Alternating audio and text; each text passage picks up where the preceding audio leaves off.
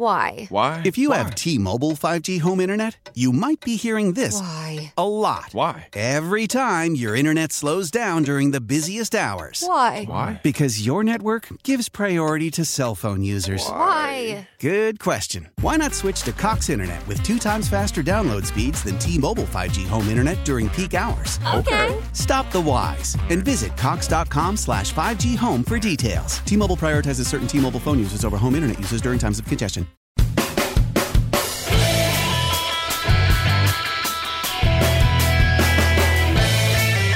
Welcome into Inside the Archives. I'm your host, Marty Rosenbaum, XRT's digital content producer and all things social media. Fleetwood Mac certainly isn't the poster child of feuding musicians, but they've grabbed the mantle at this moment with their lineup changes. Lindsey Buckingham was fired from the band and replaced with Mike Campbell and Neil Finn. The changes reignited decades-old drama, with Buckingham and former bandmates Stevie Nicks and Mick Fleetwood taking shots at each other in the media. Naturally, fans have had mixed reaction, and as we've seen on XRT's social media pages, taking sides of each artist, blaming the other side, and shrugging their shoulders exclaiming, "Who the hell cares? Get over yourself." But musicians have been feuding for ages now. You can even go back and trace rivalries between classical musicians like Mozart and Salieri. Saw that movie. Well, there's a little insight into who we have on here, but you have Mozart and Salieri, Brahms and Tchaikovsky, many more. Feuds can range from the petty, the strange, to the downright nasty, and they bubble up over time as a culmination of a myriad of factors that contribute to it. But for all the animosity that comes from feuding, it's not the be-all, end-all for musicians. In fact, I think it can be a net positive. And joining me to discuss this is XRT's Marty Lennertz, where we're going to talk about rock and roll feuds through the ages and some that are continuing on to this day. So, Marty, before we begin, what's your take on feuding in music? I think it's a bad thing.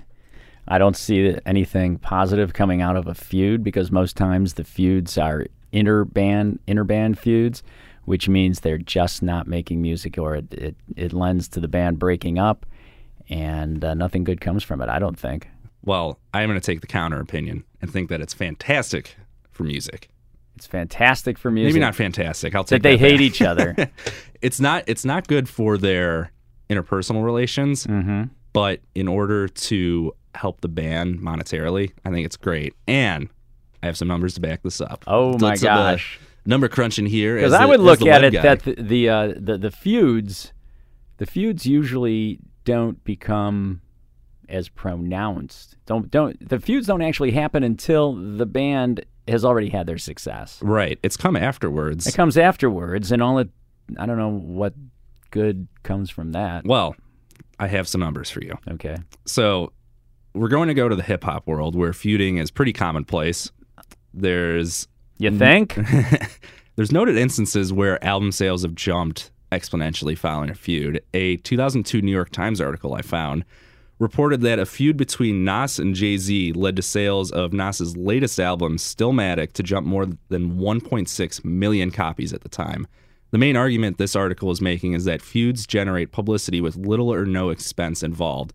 Oftentimes where recordings of albums, promotion of albums, artists see very little of the money, this can be a cheap, no-cost way to boost recognition of the album and to hear what exactly they have to say about the other person. Gee, do you think these are manufactured feuds? I don't know.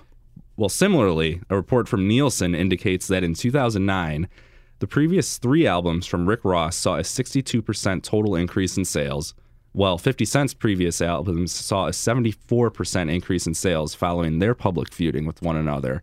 And I don't know if it's them or if this was the New York Times article, but they were referencing 2 artists that, you know what, it was the New York Times article. They're talking about Ja Rule and DMX, who had been feuding with each other over the course of multiple albums, but they're both signed to the same label. So, do they have the same management? They probably do. I don't know off the top of my head, but the point of it being is that these public rivalries saw physical manifestations of album sales. Oh, in the rock and roll world, I don't know if that is the case or not.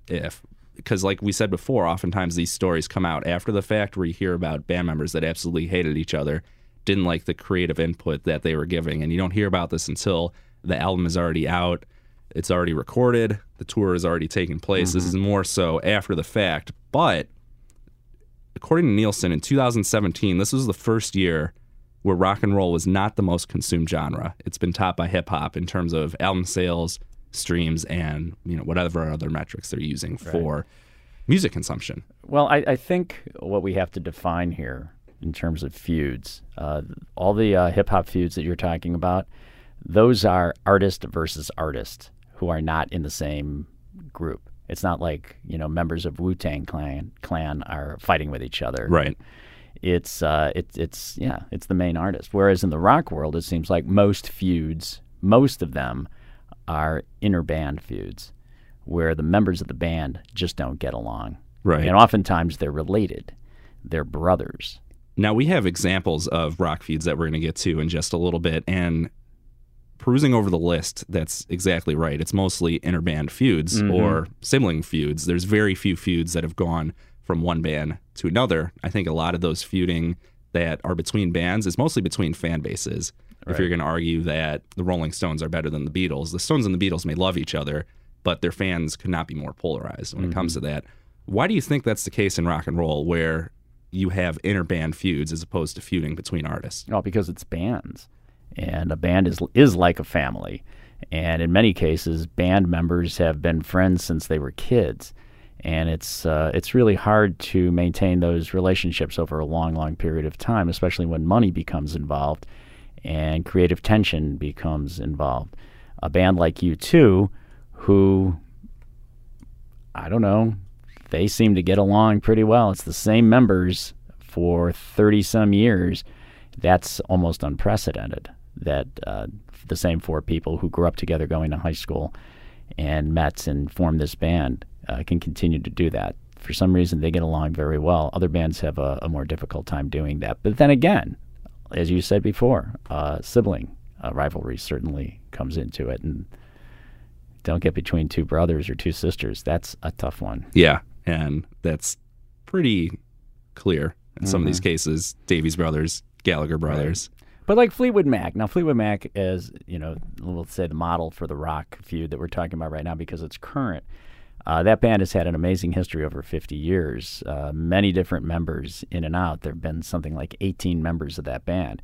And this isn't the first time that Lindsey Buckingham has left the band for one reason or another. He was gone for 12 years from the 80s into the 90s, replaced by Billy Burnett, who I just saw is upset himself that he was not asked to come back and replace Lindsey Buckingham because he did it in those tours in the 80s and 90s. Right. The first reason they gave for this Fleetwood Mac was that Lindsey Buckingham was not available to tour, and they want to tour. They want to go out on the road and play their songs. And that's the first reason they gave, which sounds like an official, okay, he just wasn't available kind of thing. But I guess it goes a little deeper than that. Yeah, the story gets weirder and weirder because the very first public comments that they gave about it, outside of being excited to have Mike Campbell and Neil Finn be a part of it, was in a Rolling Stone interview. Stevie Nicks said, "We were supposed to go into rehearsal in June, and he wanted to put it off until November 2019. That's a long time. I just did 70 shows on a solo tour. As soon as I finish one thing, I dive back into another. Why would we stop? We don't want to stop playing music.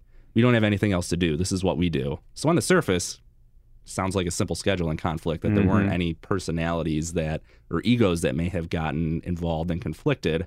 However, when Meet Fleetwood was asked about it, he said, "Words like fired are ugly references as far as I'm concerned. Not to hedge around, but we arrived at the impasse of hitting a brick wall. This was not a happy situation for us in terms of the logistics of a functioning band. To that purpose, we made a decision that we could not go on with him. Majority rules in terms of what we need to do as a band and go forward." Stevie Nicks added from there, "We were never able to do that since 1975 because certain people in the band weren't interested in doing that. Now we're able to open the set with a raucous version of 1969's Rattlesnake Shake or something. I'd also like to do 1970s Station Man, which has always been one of my favorites. We were definitely doing 1970s Oh Well." And that is referencing the set list where it seems to imply that Buckingham only wanted to play music from the Fleetwood Mac era that he was involved in. Right, which you can make an argument that that's the only reason they're playing arenas is because of those songs from the two records in the 70s that he was a part of. And I don't know. I don't know how many people at this point really are interested in hearing Station Man. Right. I mean, it's great music that Fleetwood Mac created before Stevie Nicks and Lindsey Buckingham joined the band, but it didn't have that mass appeal that it did after you heard Rumors. Now, Buckingham did respond to. He didn't respond. He gave his side of the story during a campaign fundraiser for a California politician. He told the crowd, "For me personally, probably some of you know that for the last 3 months, I have sadly taken leave of my band of 43 years, Fleetwood Mac. This was not something that was really my doing or of my choice. I think what you would say is that there were factions within the band that had lost their perspective. What that did was to harm, and this is the only thing I'm really sad about. The rest of it becomes an opportunity. It harmed the 43-year legacy that we had worked so hard to build, and that legacy was really about rising above difficulties in order to fulfill one's higher truth and one's higher destiny." And those difficulties were when he left the band the other time, so it's not really 43 years. Some people have questioned that. But if you've seen Fleetwood Mac perform, Lindsey Buckingham at this point has been the focus of the entire show. He runs the whole thing. Fleetwood and Mac, John McVie and Mick Fleetwood are way in the back. They're the rhythm section, right? And the focus, for the most part, is on Lindsey Buckingham. The last time I saw them play, it was without Christine McVie, so it was him. It was like his show with Fleetwood Mac backing him up for the most part, and Stevie Nicks singing. But then again, he went on tour last year with Christine McVie. They released an album. They toured. That was all fine. Mm-hmm. So I don't know how this all, what it was, but it's kind of cool when you think that Mike Campbell is going to be in the band because he's an incredible guitarist, different kind of guitarist than Lindsey Buckingham. Lindsey Buckingham is a virtuoso, an incredible finger-picking guitarist. Mike Campbell is, he's a pretty good rock guitarist. So I think it's going to change the way the band approaches those songs. So maybe they can do those older songs. Yeah, well, and having performed with the Heartbreakers, alongside Tom Petty after Tom Petty's passing, it's great to see that he'll have that same opportunity to showcase his talents in front of a massive amount of people. Instead of being relegated to performing, the Heartbreakers performed Tom Petty with a different frontman. I just don't think that has the same appeal as going alongside Fleetwood Mac, where people who knew of his work with Tom Petty and the Heartbreakers but never been exposed to it are now going to be exposed to it.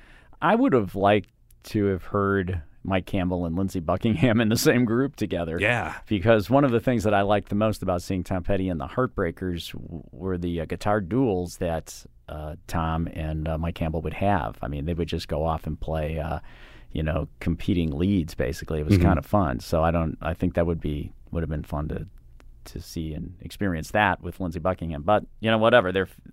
So I don't even know if that's a feud with Fleetwood Mac, really. It's kind of like... No one really knows what's going on. Everyone's seemingly saying different things, that it sounds like it's revolving around scheduling conflicts. Yeah. But now people are, like Mick Fleetwood's talking about personality. Same with Stevie Nicks, and now Lindsey Buckingham's saying it's going to ruin the legacy that they've built. So it's a whole mishmash of arguments that are taking place. But what I'm really interested to see is how this tour plays out for Fleetwood Mac, how their ticket sales are going to go. They have two shows here in Chicago, one show here in Chicago, I can't remember. Arena shows, right, at United Center? At United Center, to see how this will play out in comparisons to past tours or the last time that they toured as a full band, if it's going to generate as much revenue, if the attendance is still going to be up, or if it really doesn't matter, which circles back to my main point that feuding is good monetarily for artists. Could be. So this is a great case point that we have right in front of us. Could be. Also, it'll be interesting to hear Neil Finn as essentially the lead singer of the band, the lead male singer of the band. He has a great voice. We know him from Crowded House, but how different will Monday Morning sound? Right. So who knows? That'll be interesting. Well, so let's dig into some of the historical feuds in rock and roll history. And you found a great article that really summarizes the major ones. Yes, it gave us a thumbnail sketch of some of those, and I really put my mind to it and came up with a couple others that weren't even mentioned in that of more modern bands, kind of like the Ramones.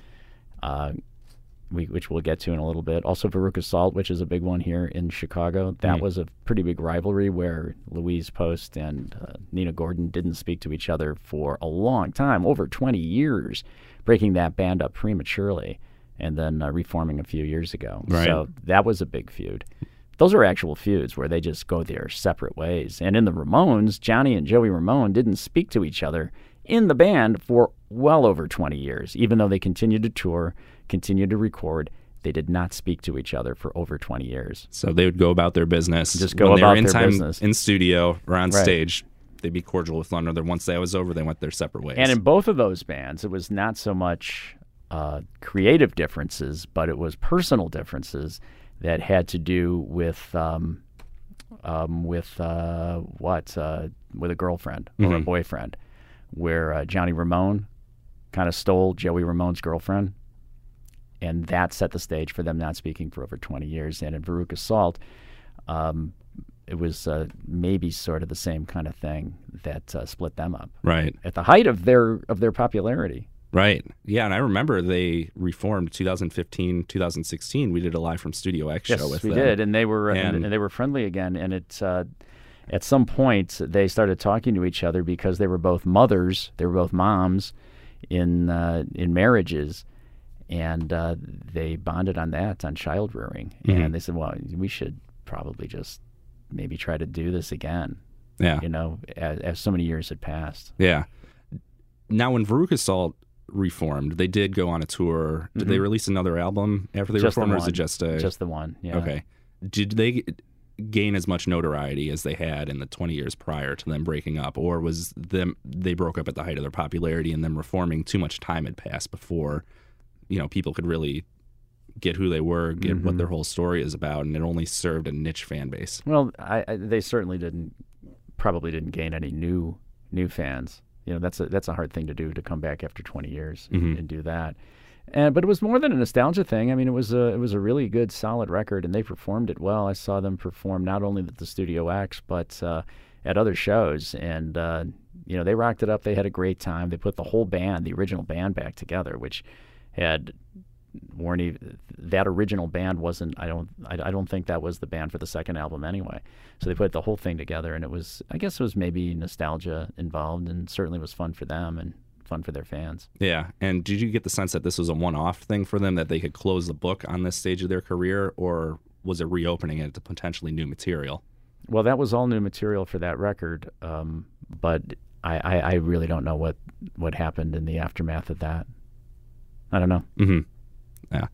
Well, so we've seen the personal beefs in this case, but going between interband beefs where it's due to creative differences, as we have with John Lennon versus Paul McCartney, Roger Waters versus David Gilmour in Pink Floyd, the common theme between all this is that time seemingly heals all wounds, but it can get kind of nasty in the moment. Going to David Gilmour and Roger Waters, in a Rolling Stone article, the one that we were referencing, portraying music's 30 fiercest feuds and beefs, it gave a pretty nasty account of Roger Waters. Said that he forced his way to become the central figure of the band, and in 1987, Gilmour told that to Rolling Stone, before adding, "There was no point in Gilmour, Mason, or Wright trying to write lyrics because they'll never be as good as mine. Gilmour lyrics are very third-rate." Do you see any feuding like that, any harsh comments like that affecting the creative output of bands in a positive manner? Or does it demise everything? Well, all it did was essentially break that band up. I mean, Pink Floyd did continue to tour because David Gilmour was able to maintain legal rights to the name Pink Floyd for some reason. I think that was a court decision. But Roger Waters, I mean, come on. He's pretty much the creative force of that band, and in their heyday, in the great Pink Floyd records, those are all essentially Roger Waters' love letters to Syd Barrett for the most part. David Gilmour played great guitar, but he wasn't even an original member of that band. He came on later. Right.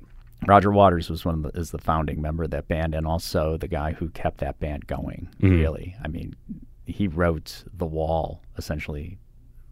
That's all his. Wish You Were Here is pretty much all his. And we'll never see that again because they're never going to work together. The Pink Floyd albums that came in the 80s, while they were still, quality records, they paled in comparison to what Pink Floyd did in the 70s when Roger Waters was there.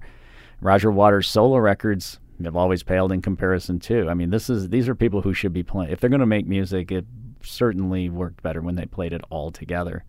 But, that will never happen again. They'll probably never tour again. They'll never do a show together, I would not think. If they did, they would make scads of money. But David Gilmour has no interest in doing this. He pretty much has been quoted as saying that what they did, they did. He doesn't need the money. He's already made enough money. He doesn't need to go out on the road and, go through any kind of, uncomfortable situations or intolerable situations with Roger Waters. They're just not going to do that. Yeah. Well, and all of them can tour just based off of their name, whether or not they have new material that has come out. Yeah. I mean, as we've seen, Roger Waters, David Gilmour both recently had massive arena shows, and I think David Gilmour may have played an intimate set, but it was at the Auditorium Theater, which still holds thousands of people. Right, but that's about his ceiling. Well, the most recent thing that they tried to do together as a band was in 2014 with The Endless River, where Gilmour and Mason dusted off some old demos that they had in anticipation of the new Pink Floyd album, but Roger Waters declined to participate in the project. So I think that shows us that even though they may have been cordial with one another, having appeared at the Live 8 charity event. That was pretty great when they did that. I mean, when they play, okay, you were talking about how the feuds actually help record sales. And in the hip-hop world, that is true. And those could be manufactured feuds, who knows. But when Pink Floyd played at Live 8, and they only played 3 or 4 songs. Yeah, it was a short set.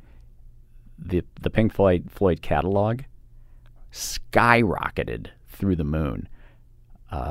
Dark Side and other sides as well. They sold their catalog just had an incredible spike in sales based on those, and of course everybody started thinking wow, if they toured, how much revenue would this make? How big would these shows be? How much could they charge for tickets? A lot. They probably could. Yeah. But like I said, Gilmour has no interest in it. So. Yeah. Well, and I think this brings us back to that's an interesting comparison with what we were talking about Veruca Salt earlier, who they've been a more mainstay Chicago band, where these singular instances where the band can come together will have short-term effects afterwards, but in the long run, maybe it's not beneficial for the band. If they can come together temporarily, they're going to make a boatload of money off the reunion, off of new fans that are getting into their older material and just are aware of the significance of the moment. Yeah. That could have immediate ramifications, but for the long-term health of the band, maybe it's better to have that happen. Yeah, maybe. I think in Veruca Salt's case, it was just they felt that they never really attained their potential. That they cut it off short, and they just thought at this point in their lives, which they have lives going on that aren't in music really, that they could do this and have fun doing it, and they did. So that's kind of a cool thing. But I don't know. Some of these feuds are just they're classic rock feuds, like the Who, for example. The feud in the Who between Pete Townsend and Roger Daltrey, that's been going on since the 70s, and a lot of times it's just in interviews where they say things back and forth. But they played a benefit show. It was one of Townsend's benefit shows for Maryville at House of Blues, and it was the Who. It was the band The Who. It was the only time they did that. And Whistles was still alive. Daltrey was in the band.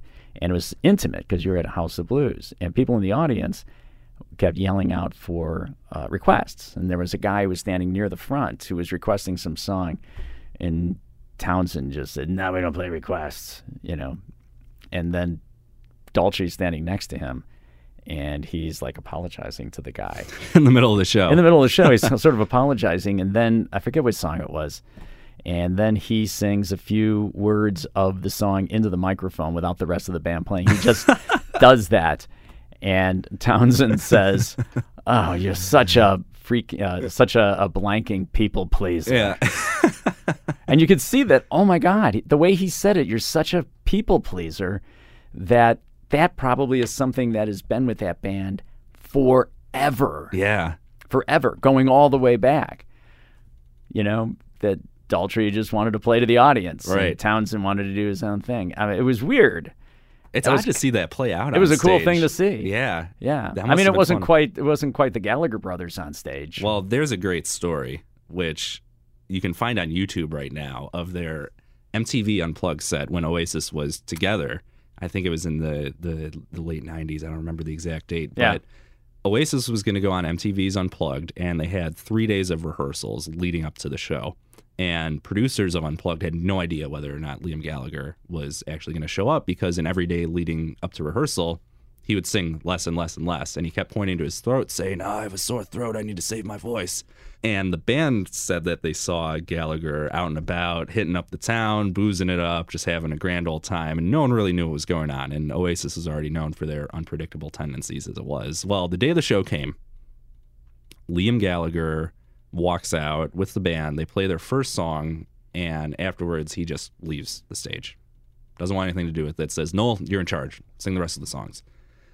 Noel Gallagher steps up to the plate, starts singing the songs. He said that he sounded great. He was happy, thought he killed the moment, but the cameras found Liam Gallagher in one of the skyboxes of the venue, bottles of champagne, beer, boozing it up. And when he finally realizes the camera spotted him, he just launches into heckling Noel. Right. He heckled his brother. Gives him the finger, starts calling him all these different names, which I can't really say right now. He was not now. unplugged. No, he was not unplugged.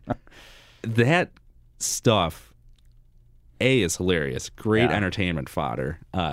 Great gossip just to chat about. And it was a very unique spectacle. But unlike the other ones, those are sibling rivalries where that stuff, whatever personal differences they had, plays out in any form. They've had fistfights on stage, Oasis, where they actually have physical altercations with each other. That's crazy. Yeah. And there was one case where a fight broke out between the two of them, and then they started singing again. But then Liam took his tambourine and whipped it at Noel's head. But, Liam Gallagher, you never know what he's going to do at Lollapalooza. Right. He stopped playing, and there was no Noel there. There was no Noel there to react against. He just reacted against whatever is going on in his head. He's crazy. Here's my thing with them. That spectacle and the potential that something absolutely insane is going to happen is reason enough for me to purchase a ticket to the show, just to see what might happen. I mean, it's I'm not the biggest Oasis fan. They're never going to play again together. But That's never going to happen. But You're even not going to Liam have Gallagher by himself. Yeah, you don't know the unpredictable. I don't want to go to a show where I know the guy's going to quit after 15 minutes. He did the same thing at Park West that same weekend last year. He didn't finish that show either. Nothing. No. So, why even do this? And Noel Gallagher says that the saddest thing about this is that we'll never hear these Oasis songs performed by the band again. Well, reportedly around Christmas time last year, Liam Gallagher and Noel Gallagher were in a brief truce with one another. Because they had to go home for Christmas? They had to go to their mom's house. Yeah, and their mom probably said, either of you act up, you're out of the house. I don't want to see you again, or whatever it was. But they apparently reached a truce that was naturally short-lived. Liam Gallagher went on a Twitter rampage saying that he asked members of Oasis for a reunion, but they weren't up to it. Whether or not that's true, I can't remember if other members of the band responded. With it? Yeah, I don't blame him. What's the deal with those guys? Then he went on just to slam Noel. I guess Noel said that, I don't know exactly what he said, but Liam tweeted, "As for being undignified to play stadiums at 50, it's a lot more undignified to be supporting the undignified in stadiums like Red Hot Chili Peppers and U2, who Noel Gallagher's High Flying Birds was opening up for on a European tour. Yeah, he had a lot of things to say about U2. And he added, I've been stealing his thunder since the day I was born. Well, that folds pretty well right into the Kinks, Dave and Ray Davies. They've had this feud that's been going on, I'm sure, since they were children. Oh, yeah. And a lot of it has to do with basic, standard Cain and Abel brother-sibling rivalry, where Ray is older and has always treated Dave as not insignificant, but certainly not on his plane, not on his level. Yeah, it's been going on for 50 years, well over that. Dave had a great quote. He said, I think Ray has been happy for only 3 years in his life, and those were the 3 years before I was born. Yeah, I saw that. That was a good one. And he said, you've heard of vampires? Well, Ray sucks me dry of ideas, emotions, and creativity. He's a control freak.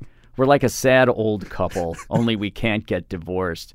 When Dave had his 50th birthday party, which was a while ago, Ray showed up at the party and flung the cake to the ground and stomped on it.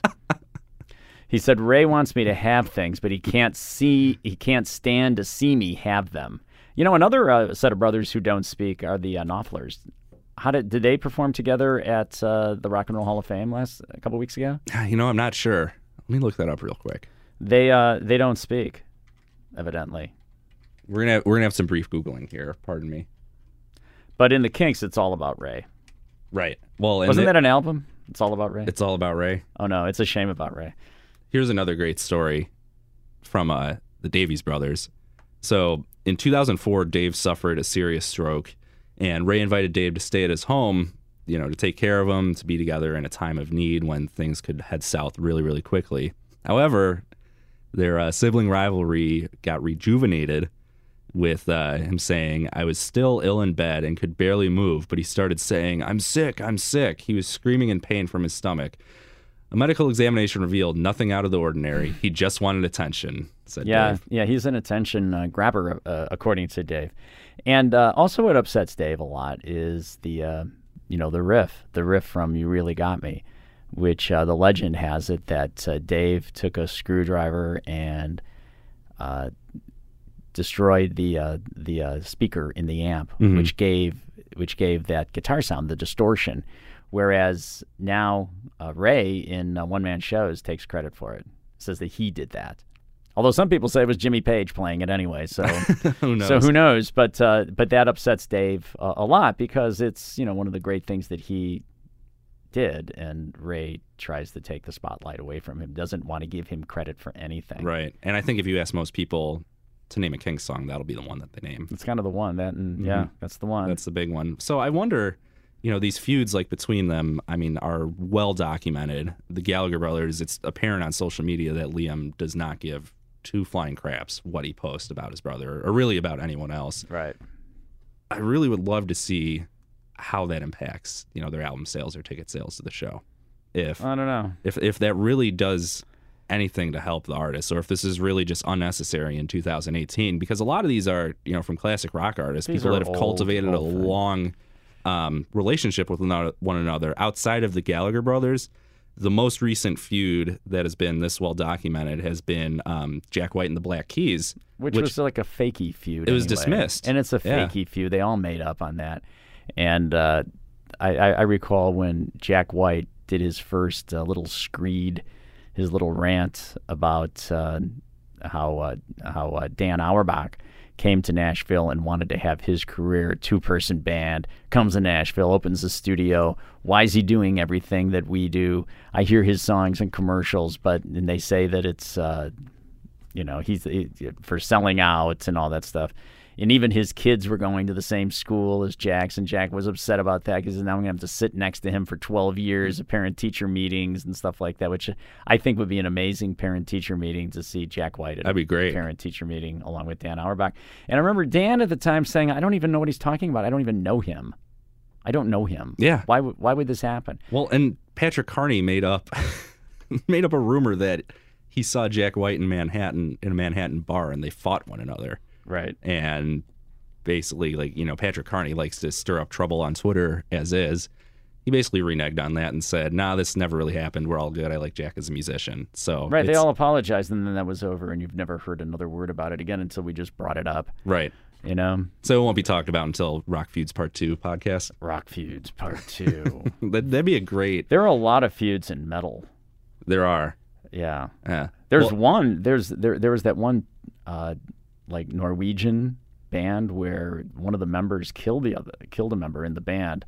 What band was that? Do you know? I don't know. I remember reading about that. It was gruesome. I mean, that's taking it too far. Right. And the same thing with hip hop. I mean, those if there's a real feud, that can end up in murder, as it did with Tupac and Biggie. Right? Well, that New York Times article I was referencing earlier, one of the label heads brought up that point to people that are on their label that are feuding with one another. He said, "Remember, it's great from album sales, but you can't take back someone's death." Actually, death is really good for album sales. Yeah, death is the best thing for album sales.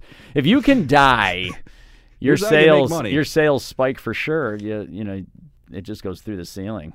Yeah, well, that's a little too grim. We won't go down there. But it's true. It's true. Well, so going back to Dire Straits, I have an answer to your question. Okay. So both of the Knopfler brothers were inducted into the Rock and Roll Hall of Fame as part of Dire Straits. However, David was not at the induction ceremony. Oh, he wasn't. And the reason he gave is that the Rock Hall was reneging on its promise to pay his full travel bills And the drummer, Pick Withers, also wasn't there, but he hasn't delivered a public comment on it. So it's all about just getting a ticket. Pretty much, and getting his also expenses the fact paid that he for. hasn't spoken to his brother in 25 years. I was going to say, I think if you're part of Dire Straits, you could probably afford to get your own travel accommodations. They must be really upset, though, the Dire Straits guys, because Knopfler went off. He's recorded more solo records than there were Dire Straits albums. Yeah. He's had quite a solo career. Yeah. They're probably upset about that. There's a great Onion article. It's one of my favorites headlines that they've ever written. That I think it said the Fed recommends putting away 25% of your savings in hopes of a Dire Straits reunion one day. Those are big feuds, though, when someone leaves the band and goes off on their own. Mm-hmm. I mean, look at the Supremes. When Diana Ross became Diana Ross right. and the Supremes, right? Right. That's a big deal. Yeah. Or John Frusciante leaving the Red Hot Chili Peppers more recently with Josh Klinghoffer replacing him. That was a pretty big deal for Chili Peppers fans because you had people who have known nothing but John Frusciante as the Chili Peppers guitarist. Right. And he's contributed to some of their most iconic work, and he up and leaves to pursue his own material and hasn't really been heard from since. You see people online who will just completely crap all over anything they do simply because he's not in the band anymore. And by all accounts, they seem to be cordial. They haven't commented publicly on it, so there could be some stuff going on, but they're taking the high road and not dragging each other down in the mud with everything. Right. Well, a band only has a short time to make really great records, and even the best of them all did it in a small span of time, and then you just keep doing it and keep playing and playing and playing. The Rolling Stones have had feuds over the years. Oh, yeah. Between Mick and Keith. I don't think that Mick was very happy about Keith's book Life, where he described the size of his member, called it a Tony Dodger. A Tony Dodger. Well, there's another great feud involving Keith Richards and Elton John. That's the weirdest This thing. was the funniest one that I read on here. That's a weird one. Once again, if you're listening and want to look this up for your own, it's called Music's 30 Fiercest Feuds and Beefs, found on Rolling Stone. So Elton John and Keith Richards had a feud with one another in a 1975 Rolling Stones concert in Fort Collins, Colorado. The band brought out Elton John on stage to perform a song with them. Mm-hmm. John stayed on stage for 10 total songs. 10 songs. He took over the whole set. What was he thinking? I mean, it's Elton John. He can get away with it, but you gotta know you're invading the other artist's space at that point. I don't know. Maybe it was a night thing between him and Mick. Who knows? That's true. How about the feud with Simon and Garfunkel? Yeah. That one is incredible. Paul Simon has not treated him very well. No. They hate Get each other. this, their feud goes back to 1957, before they were Simon and Garfunkel, when Garfunkel decided to go to school, focus on his academic career, and Simon inked a solo side deal, a record deal, on his own. And Garfunkel took it as a serious betrayal when he learned of his musical partner's extracurricular endeavors, and the incident would be a sore point for the decades to come. That's an understatement. And even if when they gained global fame as Simon and Garfunkel in the mid-'60s, those long-held resentments made that union a ticking time bomb. And when Garfunkel started acting, he was cast in the movie Catch-22, directed by Mike Nichols, and Paul Simon was cast in that film as well. They were cast in it together. But Paul Simon, I guess, wasn't acting very well, or for some reason his part was nixed, and Garfunkel decided to continue doing it, and the filming took a year, and they couldn't tour, they couldn't do anything, and Simon was frustrated by it. And when he came back, it didn't really repair their relations, and then there was a problem over songs on Bridge Over Troubled Water. And then once they went into the Rock and Roll Hall of Fame, it still was alive on stage, where Garfunkel started off sincerely saying, "I want to thank most of all the person who has most enriched my life by putting these great songs through me, my friend Paul." And Simon came back and quipped, "It's true, I have enriched his life quite a bit, now that I think about it. Arthur and I agree about almost nothing, but yes, it's true that I have enriched his life." That's incredible. Yeah. You know what's even crazier is that feud started in 1957, and they were able to write their most iconic work while all this was going on. Yeah, well, I guess Paul needed that high voice to sing some of those songs. Yeah. Wow. Yeah, I know, it's crazy, right? Oh, That Ramones feud, too, is very bizarre. I was so surprised when I found that out, that they had not spoken to each other during most of their career as a band. How do That's you do incredible. that? How do you do that? I mean, even think about the songwriting process of, whoever it is presenting an idea to the band. And, each band differs with the level of ego involved as to whether or not they can actually give input, but just someone saying, I like the way this sounds, how about we do this here? That there was no communication like that. Right. I think Johnny Ramone was a tough guy. He was a tough guy, and a tough guy to be friends with, but a huge baseball fan. Yeah? Big baseball fan. Did that feud ever get resolved? No, everybody's dead. They all died. The whole band is dead. They all died. I mean, I know that, but they all took it to their grave. No, they took fighting it to the grave. one another. Took it to the grave. That's a shame. Yeah. That's a shame. Yeah, I know. There's a laundry list that we could go on for the rest of the day, but we won't waste your time with We're not going to talk about Lil' Kim and Foxy Brown? Maybe we'll save that for part 2. Okay. Part 2 of the podcast. So what have we resolved anything here? These are just... I think you supported my argument when you said that Pink Floyd's record sales went up following their 2005 performance at Live 8. That was when they reformed, not when they broke up. See, I gotta do some more research. Admittedly, I focused a lot on the hip hop data, where it did provide that concrete info saying there was the increase in sales. I didn't find much information in the way of rock and roll. So this is just purely perception, not fact based. Call me an idiot. Whatever you'd like, I can take it. But the funny thing about rock and roll these days, especially in indie rock, is everybody is so nice and everybody just gets along, and those bands, pretty much do well. Yeah. Well, that's not a lot of those big ego fights. That's what we talked about in one of the last podcasts we did together, where we talked about interviewing different artists, and you mentioned how that's evolved over the years, where bands are much more cordial with one another, cordial with the media. Why do you think we don't hear about as many feuds in rock and roll as we have in years past? Probably because the egos aren't quite as huge. I don't know. They all kind of need each other to survive. It's a rough industry. I don't know how well U2 gets along together, but going back to that, we were talking about it earlier. They really seem to.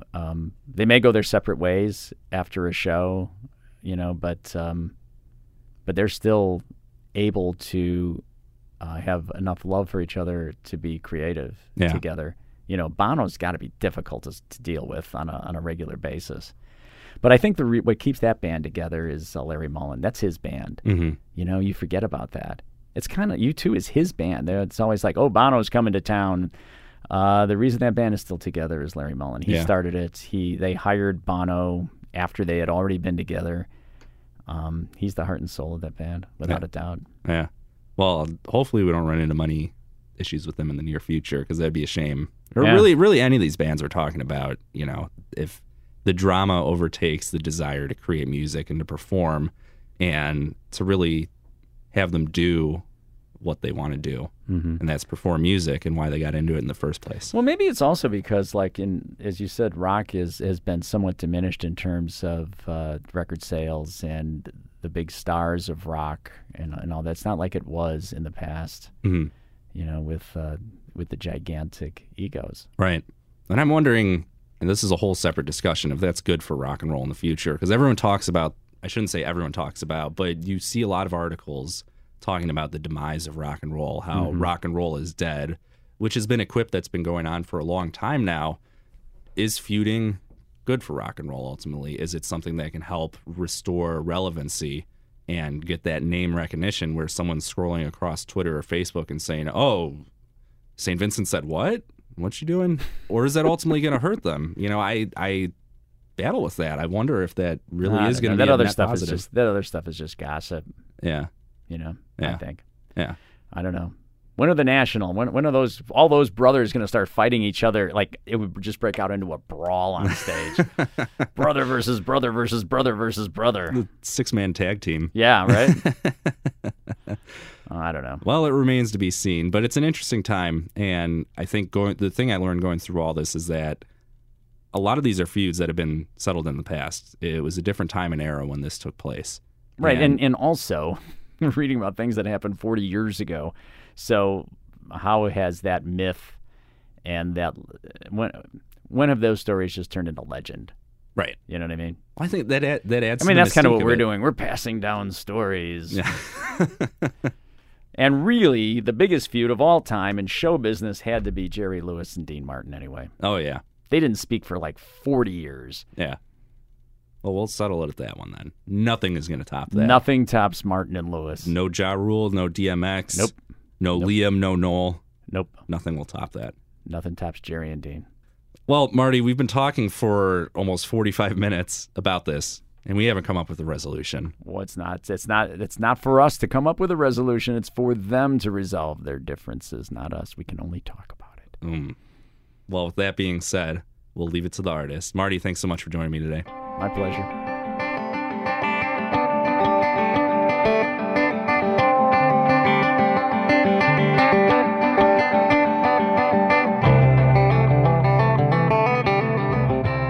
Once again, big thanks to Marty Leonards for joining us on that riveting conversation about rock and roll feuds. And as he so wonderfully put it to end, the resolution is truly up to the artist. So, the latest music news and headlines that have occurred since our last podcast, we're going to start with Neil Young announcing his return to Chicago with 2 unique shows. And they're unique because they're solo shows, and they'll occur at the Auditorium Theater on June 30th and July 1st. He recently performed a 3-concert set with Crazy Horse out in California, and all those shows were completely unrehearsed. If you go to 93xrt.com, you can find footage of the shows. Highly encourage you to do so. Phenomenal performances, and just shows the depth of musicianship that Neil Young and Crazy Horse have, because they went out there and absolutely killed it every single night. So glad to see that Neil Young will be back in Chicago, and keeping our fingers crossed that maybe one day Crazy Horse will accompany him as well. Other Neil Young news: if you are in the market for a new home, you can own Neil Young's house. His Topanga Canyon home is on the market right now for $1.8 million. So, you got that money lying around. And why not go live where Neil Young lived? He had a recording studio installed inside of his house, and it's a beautiful, beautiful home. If you go to our website, 93xrt.com, you can see some photos of it. And he wrote in his 2012 autobiography about the home, the scene in there was always stimulating, full of the colors of the canyon, with the artists and other local characters, rug dealers, and beautiful hippie girls. So, you want to own Neil Young's home? Now is your opportunity. In other news, the Arctic Monkeys are finally back after a long wait since their previous album, AM, from 2013, with their new album, Tranquility Base Hotel and Casino. Having listened to it, it's a much different feel from previous work that Arctic Monkeys have put out. I've heard it described as loungy, kind of soft rocky in comparison to what they've done before, but it's an ambitious record, and I've enjoyed it the more that I've listened to it. It's one of those records that seemingly grows on you. The more you listen, the more that you consume it, the more that you get involved with it. A lot of David Bowie influence is apparent on this record as Alex Turner seemingly transforms himself into the style of David Bowie while still retaining that classic Arctic Monkeys sound. So Tranquility Base Hotel and Casino is out right now, and we are looking forward to seeing them at Lollapalooza coming up in just a couple of months. And finally, before we wrap things up today, we have to turn to a blog post I put out earlier on this week that I think you'll find highly entertaining. I surveyed XRT DJs on what the first album they purchased with their own money was, and I got some excellent responses. And this is a trip down memory lane for a lot of Chicagoans, as a lot of our DJs went to record stores of years past, whose names you'll surely recognize, to pick up some great albums. So head to 93xrt.com. That's on our homepage right now. But giving a brief overview of it, you can see that Terry Hemmert's first single she bought was Elvis's Heartbreak Hotel. Mary Dixon, she got Sean Cassidy's first record on vinyl. Lynn Bramer's was the Blue Magoo single, You Ain't Seen Nothing Yet, from Woolworth's 45 single bin. We have Ryan Arnold, whose first CD was the soundtrack to the film La Bamba, bought at the Sound Warehouse in Woodridge, Illinois. Emma Max was Under the Table and Dreaming by Dave Matthews Band on CD. And there's plenty of more excellent stories from other XRT DJs about the very first record that they bought and purchased with their own money. You can find plenty of other great stories about records that XRT DJs bought with their own money right now on 93xrt.com. That's all the time that we have for today. Thank you so much for tuning into Inside the Archives podcast, and thanks again to Marty Lennertz for joining me. If you're enjoying Inside the Archives and every other podcast on 93XRT, be sure to leave us a review, rate us, like us on whatever platform you're listening to us, subscribe to our podcast on iTunes or other podcasting services, and if you haven't done so yet, give us a follow on social media, Facebook, Twitter, and Instagram. All of our handles are at 93XRT. For 93XRT and Inside the Archives, I'm Marty Rosenbaum.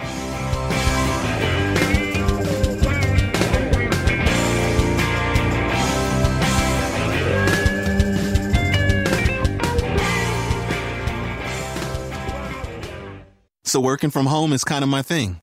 We're talking rolling out of bed and hopping onto a conference call about another conference call I took yesterday in my bathrobe. You won't find me stuck in traffic on Lakeshore or crammed on the L, but you might find me video conferencing with New York in a cleanly pressed shirt and my boxers. And since I switched to AT&T Unlimited, I get reliable home internet on them. So my wireless plan helps me be more productive at work, even when I'm technically at home. And likely pantsless. Switch to AT&T Unlimited, get free home internet. More for your thing. That's our thing. Limited Chicago offer. Requires port in to Unlimited Plus enhanced starting $90 per month.